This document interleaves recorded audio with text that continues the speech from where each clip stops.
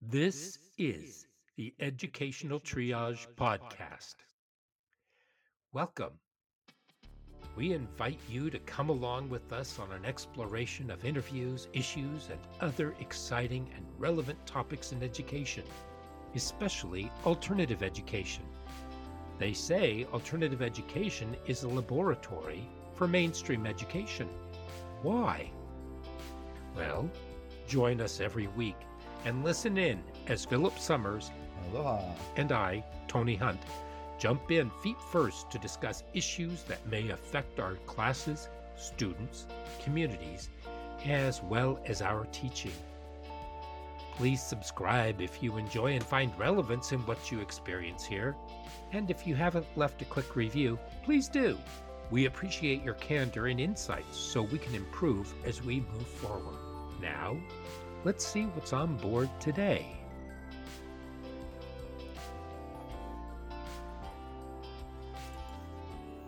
Welcome, everybody, to Educational Triage. This is Tony, and I am, of course, joined with the wonderful Philip Summers. Hey, Philip. Aloha. How are you doing, Tony? I am well. I'm a little tired, but such is life. Such Right? is life. It's almost energizing springtime, so. It is. I mean, you can hear autumn panting. That's true. And you are sitting there petting your cat, My comatose cat. your comatose cat. He's snoring, actually. I was worried he might get picked up. There might be a little buzz in the background. My cat snores. Oh. Well, today, I came across an article the other day, and it was called 40 Years Ago, A Nation at Risk Warned of a Rising Tide of Mediocrity in U.S. Schools. Has anything changed? Because we've been through some big reforms, and you and I have been able to work through a lot of that. And has it been worth it? And so this came from the article is in the newsletter called The Conversation, and it was written by Morgan Polikoff, who's an associate professor of education at the University of Southern California. And what did you think? First of all, what did you think of the article? And then we'll get into the meat of it, because now we're just admiring our dishes before we tuck in. The dishes. Well, I made the mistake of refreshing myself too with the whole thing, because I'd sort of lost it all in the time, and it came around in '83, I believe, or something like that, and shocked us all. And I liked the path that we took is interesting. I have a problem with a lot of people that the standards changed. And in an effort to sort of standardize the standards,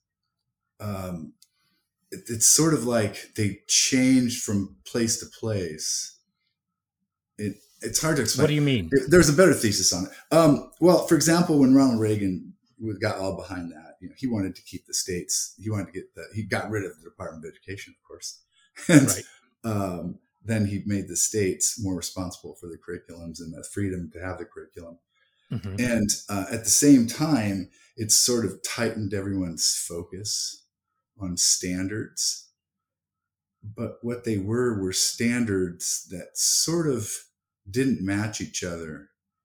And like the core curriculum eventually came through, and that was adapted by, well, how many states went with it? There was only a few exceptions at the end. There was a few exceptions to core curriculum. There was a few holdouts, but as time there were went 35. by slowly, 35. That's what it was. Yeah. Right. That joined in. And then it sort of fractured a touch because of the 15. So I guess my point is this, that the way that it's measured, if we made the improvements at all or addressed it, sort of is not standardized. They're not as consistent as they can be. Tell me more. Well, I mean, as I said, we went with standards, and we got No Child Left Behind, which was an effort to sort of focus all the curriculum. Right, but that came mediocrity out. Yeah. Right, but that came like almost 2 decades later. Correct. And we're talking about where we are now, though. Yeah. But at the time, there was a focused effort to raise up mediocrity, but it was a lot of publicity in a lot of ways too. Mm-hmm. And then, as in now, they were measuring on test scores that their parents had done, like back in the 60s, like 15 years before or so. And they'd saying that the test scores had sunken greatly, had failed, had gone down greatly, and that was there was a need for alarm, and we might be falling behind other nations. Right. And so the standard there was, what were they actually comparing those tests to then and now, 1983, 82 to 65-ish, for example. And so is that a comparable fair measure? And then since then, having raised the alarm and the movements forward, has there been a consistent fair measure moving forward to see if the mediocrity has left the system? And I would say that's inconsistent as all craziness. It's like, I know what the data is. I knew what they were testing against in the from the 60s. And there's a lot of data that says that's not the best measure of the 1960s, for example. It depends on what you look at. But I don't quite know where we 70s. Go from here. Pardon me? And the 70s. Yeah, and the 70s. Because why would they skip a decade? Well, the 70s are sort of like the decline of education or something. It's like, I should look more at the data in the 70s. But I'm not sure what test scores to look up. I mean, how do you measure school performance? You and I both know it's very independent. Well, actually, that's something that you and I have been talking about for quite some time, and that is how unreliable test scores actually are. Yeah, and depending on which ones you want to use, and exactly. And so now they're standing here after all that time, and have we addressed the problem? And I would say that I don't know if there's a way to comparably or to effectively look backward on it, and say yes, or look, we made this gain or that gain. I do know politically what happened. It was very interesting, but yeah, as far as like realistic gains or losses, I'm not quite sure how to measure those. Mm-hmm. So let's take a look at what the most important points were from A Nation at Risk. Yeah, let's go through that. Okay, the first one is American education is in a crisis. Yeah. And that had to do with just basic test scores and the competencies, I believe, as compared to other nations. Yeah, I think those were the other nation scores. And so we were falling behind. I remember that. Japan. And it says here that the factors were declining test scores, lack of rigorous standards, and greater, and a gap between the performance of white students and minority students. So the achievement gap. Yeah. Yeah. So it says that the crisis threatens the nation's economic security and social fabric, that the nation must take steps to address the crisis, including increasing funding for schools, more rigorous standards, and greater parental involvement. And I think these are all things that we're going to have to talk about anyway. And the report argues that students should be accountable for their own learning. And then that would probably be, actually, that's where, okay, so those are the most salient points. Yeah. And then the article comes back and says that some progress has been made since that was published, but that there's still a lot of work to be done. It cites declining test scores, a lack of rigor in the curriculum, and a gap between the performance of white students and minority students as some of the challenges still facing them. And that even though we've made this huge leap, in a sense, to close the achievement gap, it's still there. Right. there is also, let's see, I'm trying to find my notes. Okay.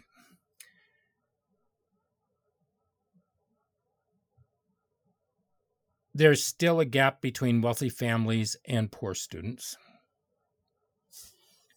So the big thing that I think that we need to look at, though, is that if we take a look at these,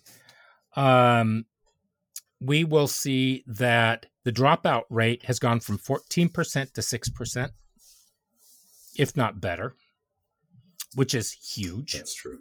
That is true. It has gone down. So why don't we take a look at the declining test scores? Because reading and math, there were huge gains that were made in reading and math, and then all of a sudden we have learning loss. And the learning loss happened at the end of the pandemic. So they say, yeah, that's the big thing. I'm not entirely sure again what they're basing that on, except for just time out of classes. No, they're basing it on pre-lockdown scores. Yeah. And and return to school scores. Sure.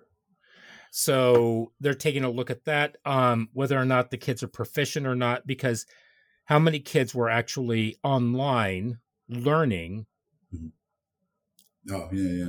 with their computers, and how many of them were unsupervised and just playing video games or out just doing whatever they wanted to do. Yeah, the blank screen. Yeah, and they just kind of went off and lived life as they saw it fit, right? Yeah, there was a loss in learning per se, and the test scores do show it. There's also so many things going on too. I fear the reaction to that loss of learning. I've actually heard reports is doubling down on school time, taking away free time, recesses, things like that. And I'm going, no, pull up. That's the wrong approach. We're just going to get more schooly. It's like, ooh, yeah. Have you noticed the kids are kind of going, I don't know if I like this school thing. And you're going to get more schooly. They became more schooly because I don't know whether or not that they took into account any form of child psychology when they started getting more schooly, as you call it, okay? Yeah, just business-like. I mean, what do kids want to do? They want to play. Yes, they do. They have so much energy that they need to be able to blast it out, so to speak. They do.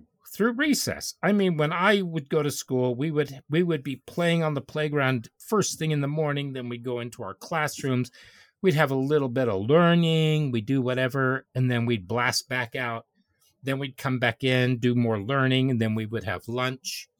And then we would have more recess, and then we'd go back in the room, and then we'd have one more recess, and then we'd do some more. And by that time, we were exhausted, and we went home. Yep, I remember that. And I don't remember. I liked it. Hmm? It wasn't perfect. I'm not saying the good old days. It wasn't the good old days, but there certainly was lots of room to blow off that energy. Yeah. There was. And what they say is that it allows students the time to process the information that they've had in the morning and to reset so that they're ready. And you have fewer instances of ADHD. You have mentally, socially, everything. It's all right there. That's where you take care of the majority of it because they're doing social interactions. Yeah. And the problems with kids now is the fact that they're all so locked in on their games. They're so locked in on social media, on their phones. Their parents are on their phones and on their screens. And so how much conversation actually happens in the home? And sure, I know you can say, well, not in my house. Well, we're not talking about you then. We're talking about the vast majority. Talking about the mothers who are breastfeeding while they're scrolling on their phones and their kids are looking at them to try to create a bond with them. And so they're not able to create a bond because the mother is not looking at them. And that's one of the most important things. There are all kinds of missing pieces in a child's life now because of technology. Yeah, that is true. That is true. So, and back when Nation at Risk came out, sure, there was that call, and as we talked about with teachers' rights, that there had been a decline prior to that in teacher recruitment.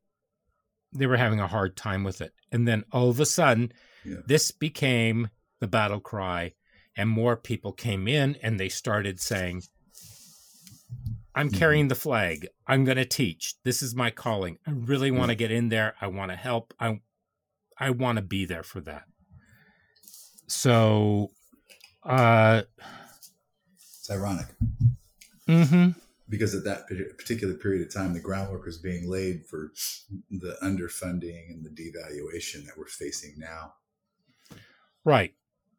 So, and we talked about that in our last two-parter, where we talked about the funding and the infrastructure and everything else. And if you're going to talk about equity, you got to be talking about funding, because why are the wealthier schools getting more money than the lower socioeconomic serving schools?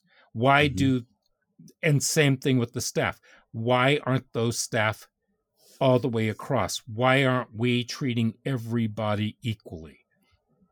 Yeah. And everybody, and you know what? I can ask those questions and I will get 100 different responses from people. But I think you'll probably get them within the framework of the same idea set. And I think that idea set's coming kind of old. It's getting old, the old, well, yeah, but it's a waste of money. Or, oh, you're right, but I don't want my taxes raised. Or, no, I just don't want to pay for that, inside the back of their head, thinking about the question that requires more funding to be answered. They're still going, yep, but I'm still not going to put any money into that. And it's sort of like a kind of a brain, a zeitgeist. It's like a belief that, no, it's just not worth the money. Although I'll say it's worth the money, I won't really give it the money. Well, saying that you are going to fight for schools, I'm going to say is a political gaslight. Yes. Oh, gosh, yes. Because the politicians are the ones who are sucking the money and siphoning it away from the schools for other projects. It's the same old scam. They bring something up for a vote and they say, this is for the children. So what I caution people to do is to read the fine print, because you will find that 5 to 10%, if even that much, goes to the children. The rest goes elsewhere. So, I mean, it's that who was it? It was a family member, and he and his wife, they were talking and they said, yeah, we're going to vote for that because it's for the kids. And I said, did you read it closely? How much of that money is going for the kids? And so I tossed the voters pamphlet there, and they stared at me and they looked at it and they're like, no, we can't vote for it. Most people don't read the voters pamphlet though. Yeah, they don't. And other people say, well, even if 5 or 10% is going for the kids, that's enough. And you think, really? Well, the problem, too, is that, at least in the state of Oregon, the way it was, still is, that there's that bond, and that bond doesn't pay for teachers. It pays for, like, the new facility or it pays for stuff. It doesn't pay for people. And people don't understand that. Well, I just paid for that, bond. Doesn't that take care of it? No, that's not for teachers. That was for a new school or improvements to the older one. And, those are usually done that way. Right. Those are usually for infrastructure. Yeah. So it gets you a nice school district, but it doesn't give you those teachers that everyone knows makes the world go round. Right. So now let's talk about the next piece I'm going to talk about with this is the parental involvement, because it says that we need to have more parental involvement. Now, right now, as you know, they passed a bill, the Parents' Rights Bill, in education. And there are a lot of people who are furious about it and other people who are just going crazy over the whole thing. Yeah. I'm going to say that that the solution is actually somewhere in the middle. That it's not, I've seen teachers who are furious because how dare a parent come in to their classroom or tell them what they can teach when they're the ones with the advanced degree. So they know better. Well, I'm going to have to say that somebody's suffering from a bit of hubris there. Oh, because I wouldn't pretend to do that. Because you're supposed to be in charge of my kid. And so I want to know what's going on with my kid and how my kid is doing there. There's some parents who really don't care. There's some parents who just figured that, if their kids are acting like little piranhas feeding on a steak all day, just going half crazy and just being destructive, they don't care about that. They care about what materials you're using. That's not okay either. Yeah. But I don't think that. I think that parental Bill of Rights is just it's meaningless and it's a political football.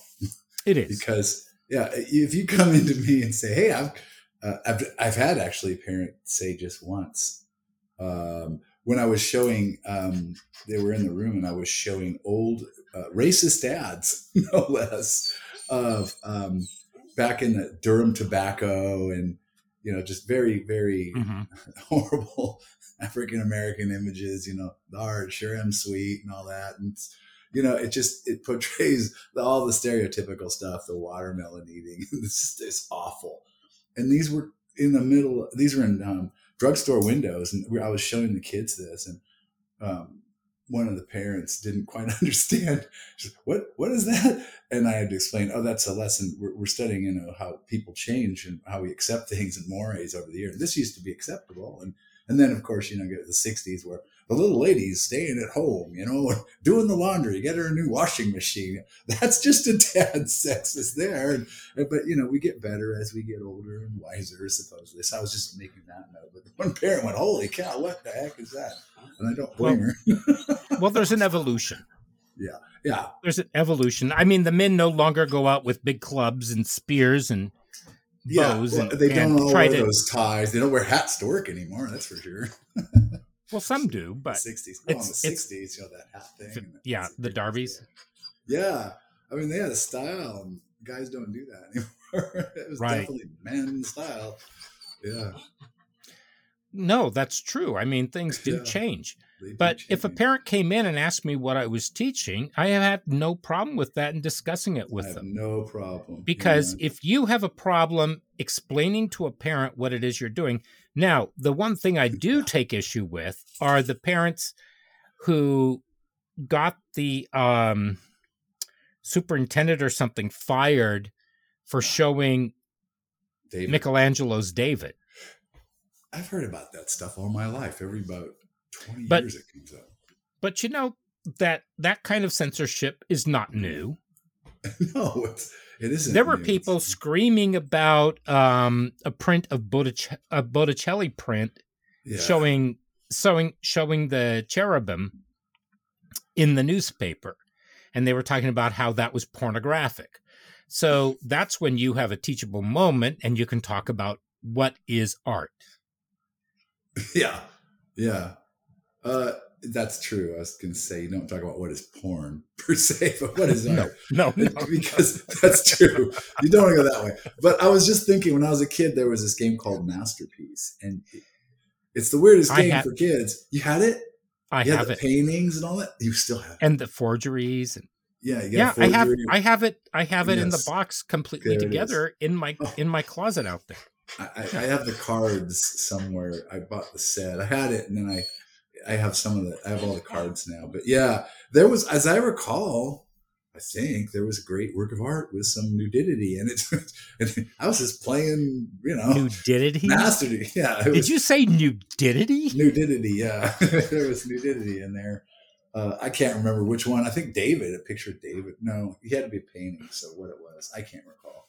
But nudity it was always understood that was not porn. That was art. It's the human form. What's going to happen in biology class when they have to talk about the reproductive organs and the body? I saw a biology book, for that matter, at that age too. So there you go. Yeah. exactly. So yeah. How you got in trouble for showing David, I don't know. I mean, yeah. I mean, it's one parents of the most complain. beautiful works of art in all of history. It's something to behold. I don't know. And he did it out of marble. Good God. Jeez, it's absolutely magnificent. He carved it out of stone.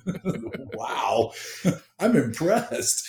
But yeah. Well, yeah, I mean, because he did some delicate features in there. I mean, yeah. Even his nether regions are small. Yeah, they're small. Yeah, and they are intricate. So, yeah, I mean, the guy's cut. It's like, no, I'd be the giant. I'd turn and go, no, you win. Yeah, I'm gone. Can you imagine how that would have been destroyed had he made a wrong thing with the chisel and the hammer? Yes, I mean, I know. I don't even fathom how he did that, and it's so beautiful. It's like, yeah, it's just beautiful in craftsmanship and in conception and in fiber and form and everything. It's amazing. Well, it's a testament to the abilities that people had. Yeah, and to think that that's pornographic in any way, I don't think you're getting it. Right. You're missing the whole human point, I think. Right. So parental involvement, I mean, if parents want to be involved, then that's great. If you want to involve parents by sending out, say, a newsletter saying this is what we're doing, contact me via X and we can have a conversation, or just start up a forum or something where you can get in there. And that way, anybody who has any, they're putting out some bad mojo out there, you can put a damper on it really quickly. Right. But I think that is one area that I think has really gotten, and we've talked about this time and time again. I think this is something that has really gotten out of hand, with people saying no and people saying yes, and just there's not some being extremes on both sides. Exactly. There's some books being, there that are, would make me uncomfortable as a parent. Not that I want to ban books, but it's like, you sure this is maybe high school level, maybe college level, but it also depends on the kid. So generally speaking, teachers don't assign a real uber controversial novel for everybody. I taught my students, I think I brought this up, this story of Epiphany by James Joyce, which is pretty much like 2 or 3 pages, maybe 4. Yeah. And it's all about teaching what is an epiphany. If somebody has an epiphany in literature, and they were 9th graders. Well, I had one parent who went ballistic, had never read it, but they were a televangelist, and they sort of lost it because how dare you teach my child James Joyce? And I said, I'll talk to you and let's have a conversation about it. Have you read it? And he said, no, I don't need to read it. And I said, well, why don't you read it or ask your son to just explain it to you? And I never heard from him again. So sometimes ignorance can be the biggest enemy. It's really something to oppose an idea, contempt without prior investigation. Yes. I like that phrase. Okay. So let's take a look at learning loss and everything that we've done. Have we really made huge gains in reading, writing, and arithmetic? And have we? No, I was thinking arithmetic. Arithmetic's always been hard. Well, for me, it has been. I think forever. I think eventually, once I get everything else, kind of leveled off, I'm going to start looking at some courses so I can reteach myself some algebra, go into algebra 2, maybe do some geometry, and then get into some of the higher maths, just to kind of get everything going, just for my own edification, I think. But if you think about it, back in the old days, some people said that they were terrible with math, but the truth is with math, you just don't get it until you get it. Yeah. And that's what I was sort of getting at was, punny, that we're, as a nation, we've never really been proficient, like at math. We've always thought we're behind in math. And I'm thinking, as a race, as a species, as a being, as a general, I got rid of race, but as general humans, I don't think many of us are inclined, as many, toward math. I think there's a minority of people that are comfortable with it and kind of speak it real well, and the rest of us, dabble in it to varying degrees. I don't think it's ever really been a general aptitude. I can do mathematics, and I've done it for a career and things, and had to be accurate, like medical math and things. Right. But I mean, I would never dream of going into engineering. It's like, oh wow, funny story. I don't think that way per se. Yeah. This is the person who barely passed geometry and algebra 2. And I was offered a job as an engineer, and they were going to send me back to school to get my engineering degree. Yeah. And I thought, oh, no, I don't know how I'm going to be able to do any of that. No. No, it just doesn't float your boat.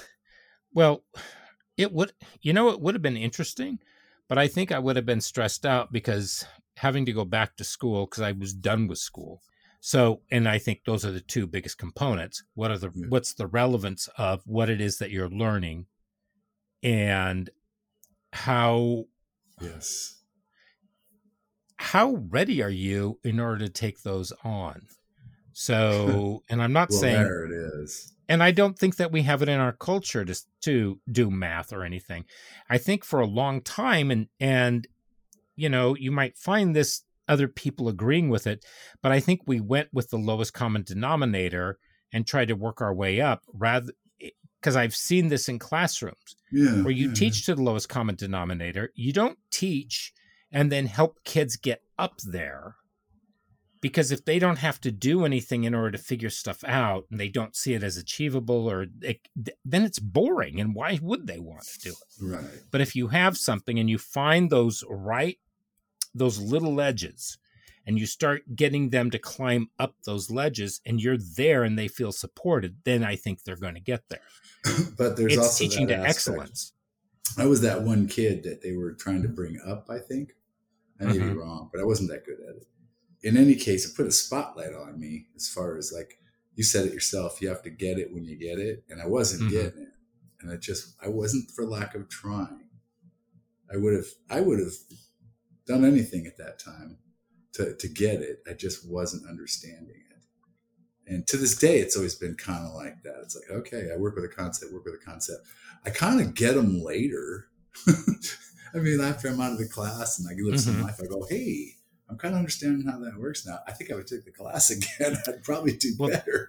Right, because you've had time to process it. Yeah, use it a little bit. Hey, now I kind of understand it. But for a grade and, like, an exercise, it was like, oh, help. Well, here's the odd part, and that is, the entrance exam in order to get into the School of Education in Oregon maybe it still is, I don't know, was the CBEST, the California Basic Education Skills Test. Which I actually And I looked at somebody who was a bit of a nerd that I kind of sort of knew, and I said, hey,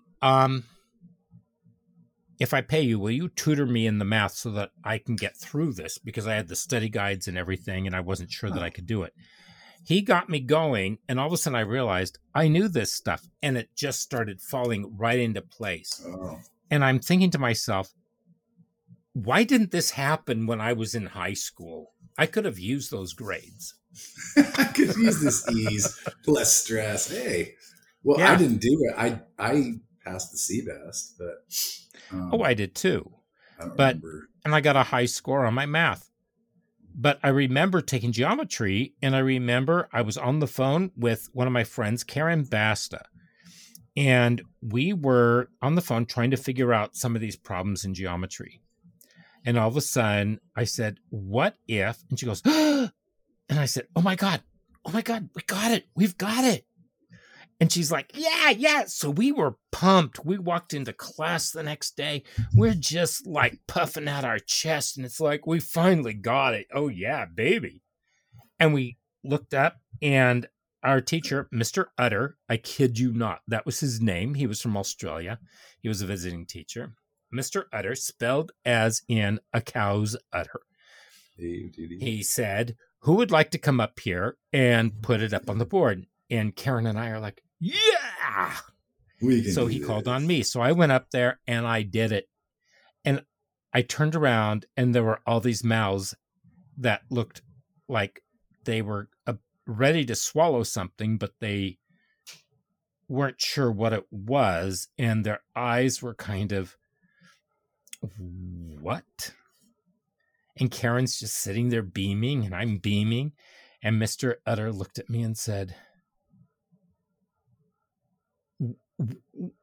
what is this? And I said, the answer. And he said, how did you get that? And I said, it's all right there. All the work is all right there. Got it. And I could see Karen's face was starting to fall a little bit. I was like, no. He just doesn't understand. And then he said, who else would like to come up? And of course, yes. Another friend of mine who was good at math said, I'll do it. He came up there and he did it. And I sat there and I looked at it, and I looked at Karen and I looked at mine.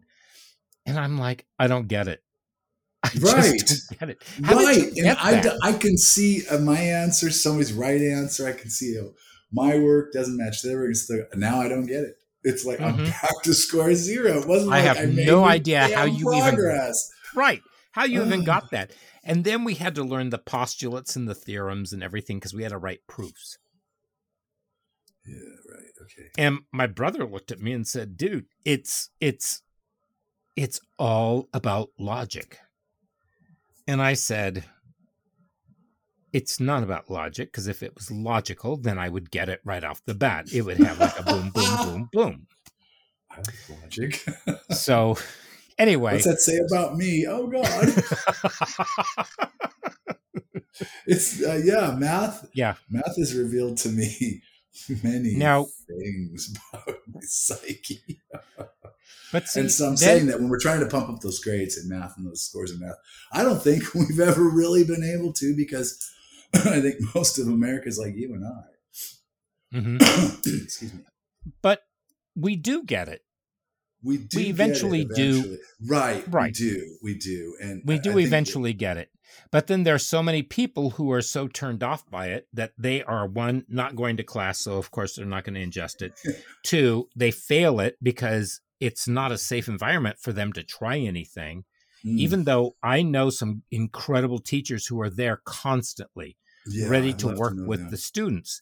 And I've had students who said, yeah, I go up there, but they're not there. And I call the teacher and they say, yeah, we were here, but here are the days that we are here. And this is the time that I can do it, because they've only got so much time anyway. Oh, yeah. And the kid's like, yeah, well, that doesn't work for me. And I lived in the tutoring center in college most of the time for just the math grade, for sure. Mm-hmm. So you have to, there has to be a way. And one thing that I think would be really helpful is if schools had peer-to-peer tutoring. Oh, that would be nice. But how are you going to reward the peer that tutors? Yeah, that would be nice. But how do you reward the peer that tutors? Well, I think that if they are, maybe they get credit at the end of the year. Well, I would love to say they get credit, but most schools won't do it. Well, then they might give them like an aid thing, but they don't really. And I think, geez, man, you teach best what you most need to learn. If you're out teaching kids math, there's a teacher that I know who became a math teacher, is one of the most loved math teachers in her school, and that's exactly why she became a math teacher, was because she could not figure it out. So she became a math teacher just so she could figure it out. That would be something I could do. If I could do math, I would love to do something like that, because it would be very nice to help people like me. And I remember Sister Mary Ellen in 9th grade, and no Cheech and Chong jokes because Oh, that was Sister the Mary same time Elephant. that Cheech and Chong came out. Oh, yeah, Ellen. Okay, yeah, it was. She said the best teachers are the ones who go into something that they don't understand because they have to learn it themselves. So, okay. So reading and writing. Well, yeah. And I was a little worried about it. You're worried about reading and writing? Have you seen texting? Have you seen posts? Here's the problem with writing is one, punctuation. Yeah. What punctuation? 2, because remember, we were working with some kids who just really couldn't even piece a sentence together. Yeah, I didn't know which words indicated which words to go in which order. Right. So they were missing a lot of it. Yeah. And it's like, come on, you read, right? Well, the way you learn how to write is by reading. And so having the kids read, and then ask them to write. I had kids who told me that they couldn't write. So one thing I made them do was every time we had a test in English class, guess what they had to do? An essay test. Yeah, you always have to write. It's an essay test. Yeah. I hated it too. So, but as I tell them, writing is talking. Yes. But on paper. Don't write and because I've actually had kids write and wrote and I had the kid he was writing that. I can't remember what it's called in speech. It's got a name, but yeah. They wrote out their stutter, and it's like, no, you don't have to actually write your stutter. You can lose that in your writing. Well, they also ask, can I just dictate it to my computer? And it's like, no. If you're going to type it, but don't get it off of something else. Yeah, but that's not, you have to develop a voice first, and that's called writing. Right. But, I start at the beginning. We talk about webbing and how webbing can then turn into, and organizing can turn into an outline and all of that.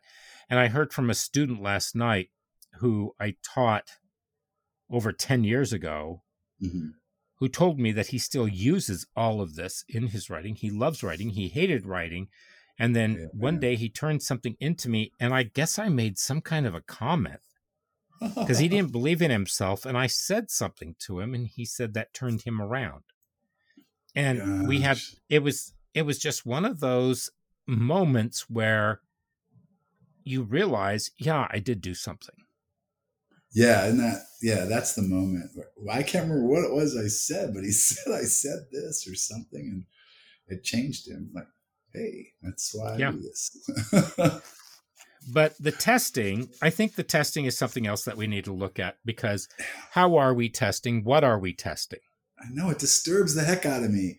I don't think you can measure the human intelligence with all the different factors, the age, the socioeconomic status, the funding, the this, the that, or even two persons that are like living in the same situation.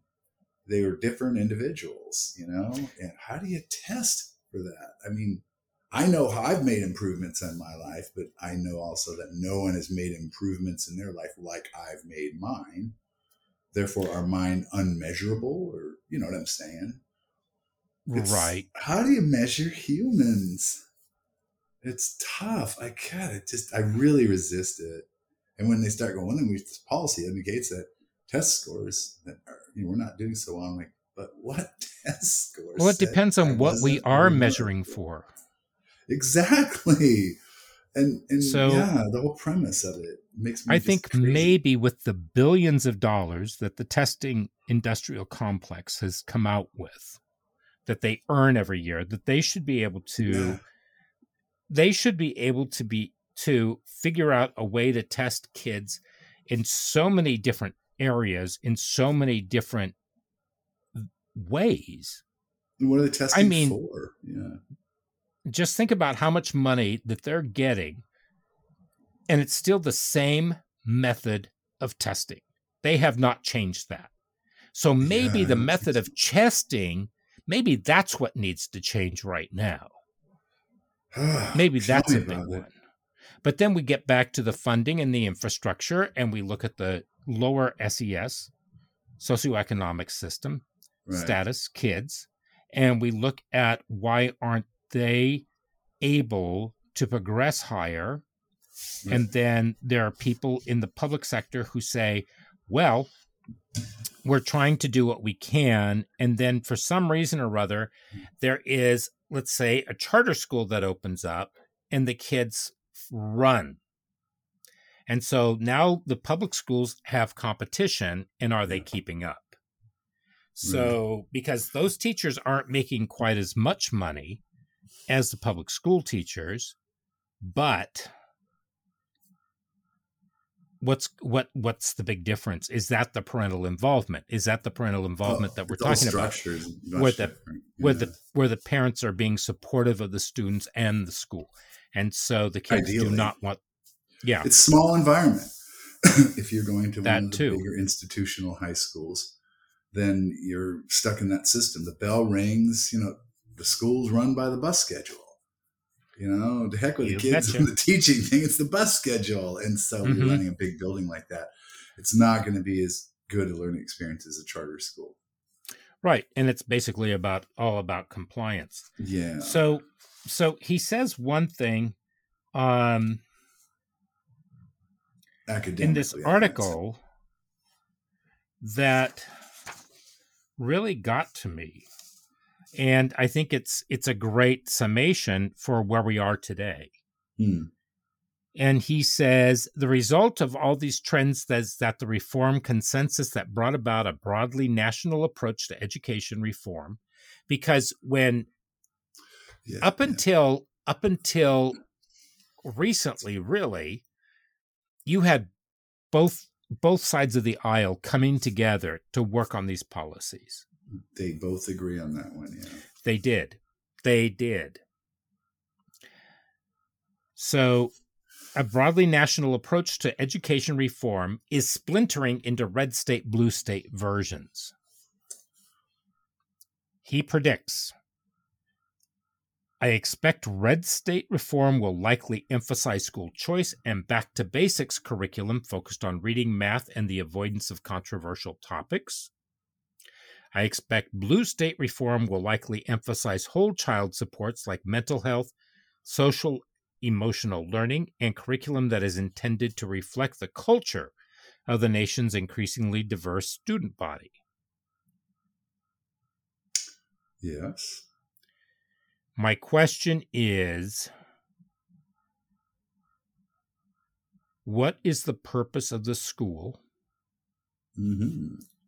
And if we're talking about reading, writing, and arithmetic, yeah, and just having those core subjects, why can't we do that? But we're also modeling the others. And with SEL or social emotional learning, why aren't we working on that in practice rather than in small sessions in the classroom? And what is it that we're doing? Are we doing things that are really benefiting the children, or are they benefiting a political ideology that we want to impart because we're in a school and we feel that that's the important piece of it? Mm-hmm. So my job is to educate children. My job was to educate them initially as an English teacher, as a speech teacher, as a humanities teacher, as a writing, whatever it was that I was hired to do. Mm-hmm. Then all of a sudden we have all these social addendums that came on board. Mm-hmm. And my question is, at what cost? At what cost are we doing that? And is it benefiting the children, or is it benefiting something that we need for ourselves? I think it's overall a political a politically driven sort of agenda, and the kids are stuck in the middle. Right. And so the question then is that why we have so much conflict between the parents and the teachers and the schools? Because the kids are, by and large, their property. So are we entering into the nanny state that we talked about years ago? And so now we're going into some sort of dystopian incubator series where the kids are going to be raised by other people, and we just pay those other people to do it because all the parents are then are breeders and earners who then just commit the kids into the system to come out as processed by whomever as whatever they need. Well, yeah, I think we defend that system. I think deep down inside our society doesn't want to let go of that system, that school system, the one that's breaking. They want to send their kids to the school, and the schools want to be big.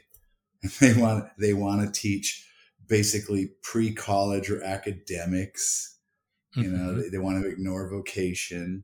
They want to test and artificially measure, you know, the progress of each individual there against each other. And deep down inside, we don't want to make the radical changes it's going to take to get rid of that system that's been around for 170 some years now. Actually, it's been just a little over 100 years. Remember, we talked about that. That was in the Nickel Goyle. But the Prussian model's in there. The Prussian model, about the it's 1840s, over 100. Wasn't it? When they started 1827. They started imitating factories, basically going, hey, the Prussian army factory. Yeah. It was the Prussian army. Yeah. So it's been so long. I mean, good sakes. Like I said, we're talking about banning ChatGPT in a public school. That got talked about and actually done. It'll get undone, but you can't step in the way of that stuff. Well, I think ChatGPT is actually a very useful tool. Oh, very. And so Microsoft has their version. Google now has their version. And everybody's coming out with their own versions of it. So, I mean, the best thing to do is to get out there and experiment with that. Exactly. You reminded me of another point that I meant to get to, and that is the skills. Students are leaving unskilled. They don't have the skills for vocations. They don't have the skills for jobs. And so then we started promoting the STEM, but we got rid of all the vocations. Yeah. But people's toilets still get clogged, and so do their sinks. People's pipes burst. Who are you going to call? Yep. You're going to call a STEM? Somebody who's an engineer to come over and do it for you? No, you got to have a why it broke. It's broken. Here's why. Now I'll see it. I mean, we have to think about all these facets of our own society and everybody who makes up the society. Well, my kid's not going to do that. Well, why don't you let the kid determine what the kid wants to do? Yeah. Maybe that changes. We do have changes in our careers. But that was another thing, because all of a sudden we have these academic reforms that tossed all of those out. And all of a sudden we get back into career technical education and STEM. And the career technical education is now a refined version of voc ed. And we have so many different forms of it that are coming on board. So we get rid of things only to bring them back and have to figure out ways of getting people who are trained enough to bring them back. It's that thing that just changes, but it all stays the same. Yeah. And I believe that this is just another cycle. I think it's a cycle too. I really believe in schools though. We have to make big changes because we can't keep on this bell ringing thing. Is everybody in the whole, everybody can hear it, knows it's wrong. Here's what I would like. Yeah. I would like schools to have to jettison anybody who never had a teaching certificate. I would like schools to have everybody who is an administrator have to go back to the classroom for 2 years before they can have another administrative job. The other thing I want people to do is, as a community, take a look at their school's administration and ask yourself, why do we have an epidemic of teachers leaving when we have an overabundance of administrators who should be in the classroom? So they should cut admin and put them back in the classroom.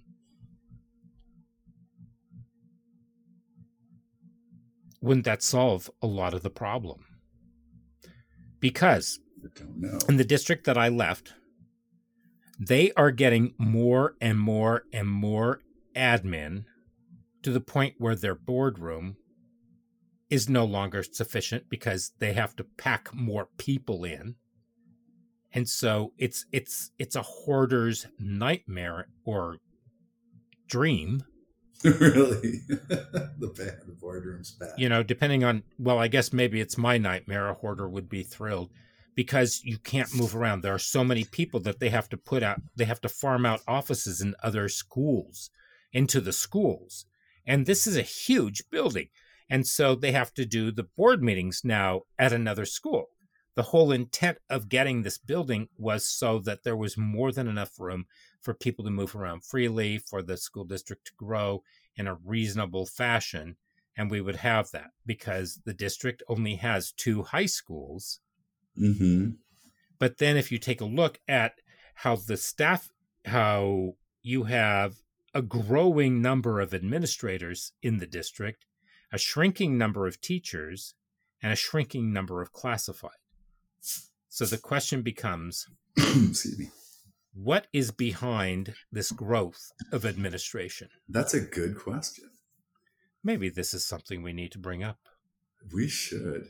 I would like to know how many different jobs have been created in the last, say, 20 years. Mm-hmm. In administration. Yeah. At the expense of teaching. Okay. Yeah, it'd be interesting. So, have we come very far from a nation at risk? We have. We've made leaps and bounds. We've worked on the achievement gap, and I think that's the most germane point. But we still need to work on bringing that down. Where are we going to be in another 10 years? That would be interesting. Yeah. Oof. Smaller schools. I just can't cry it enough. I'm working in a lot of big schools all over, and they're beautiful, many of them, but they're big. And impersonal. They're impersonal. They are impersonal. And I worked in such a personal sort of small setting school. I just can't imagine going to school and kind of not knowing everybody in a way, at least a little bit. Not like, who are you? You've been going here 2 years? I don't even know who you are. That's odd. But yeah. But I've known students who sat next to other kids for an entire semester and had no idea who they were. Well, that's true too. And really, even in the small setting, I mean, we used to give them a hard time. In a small you don't know group their name setting. yet, guy. We've been here. In a small group setting. Oh, really? I had this one girl who was so into her into Tumblr, and she was into her like at that time it was like a little Game Boy kind of thing. And I was talking to her because I had my one-on-one service that I was doing, and this other girl was sitting there, and I said, "Is there who in your math class could you go to ask this question?" She said, "I don't know." And I said, "Well, you're in groups in that class because I know your class." And she said, "I don't know." I said, "Who's in your group?" She said, "I have absolutely no idea." And the girl sitting next to her in this conversation looked at her and said, "I have been tutoring you all year long." She goes, "Who are you?" Oh my gosh. And she said, "Are you effing kidding me?" No kidding. And the girl just kind of gave a nervous laugh, and she said, "I never looked you in the face before." Oh my gosh. Oh, help us all. I've had kids in my program where we never had more than 40 kids, but I had all these, and half of those kids were on my team and the other half were on another teacher's team. Yeah. And we would do all these community things. And I would say, could you hand this over to so-and-so? And it would be, say, March or April of the year. And they'd both been there all year. And they said, who's that? And so it's just so odd. And I never had that. Of course, we didn't have the telephones at the time. Yeah, they just weren't around. Mm-hmm. Yeah. You effing kidding me? I never. She was fit to be tied. Well, yeah. I'm a human being. Oh my gosh, this phone thing is bad, but that's another. Yeah, we all know it. We should stop. I've stopped. This was in 2010. Oh, that was yeah. It's still either 2009 or 10. Yeah, in the spring. It was really, really odd. It got people too. Yeah. Yeah. I know adults that just like all of a sudden they were just stuck in their phone. They were Blackberries at the time. Mm-hmm. Yeah. Whew. That just took over. Yep. Exactly. Okay. Right. So we will wrap up, and just for everybody, make sure that you subscribe, leave us a review, and make sure that you check for our next episode, which will be coming at you next week. We do have a whole catalog of older episodes, and at some point we will be on YouTube.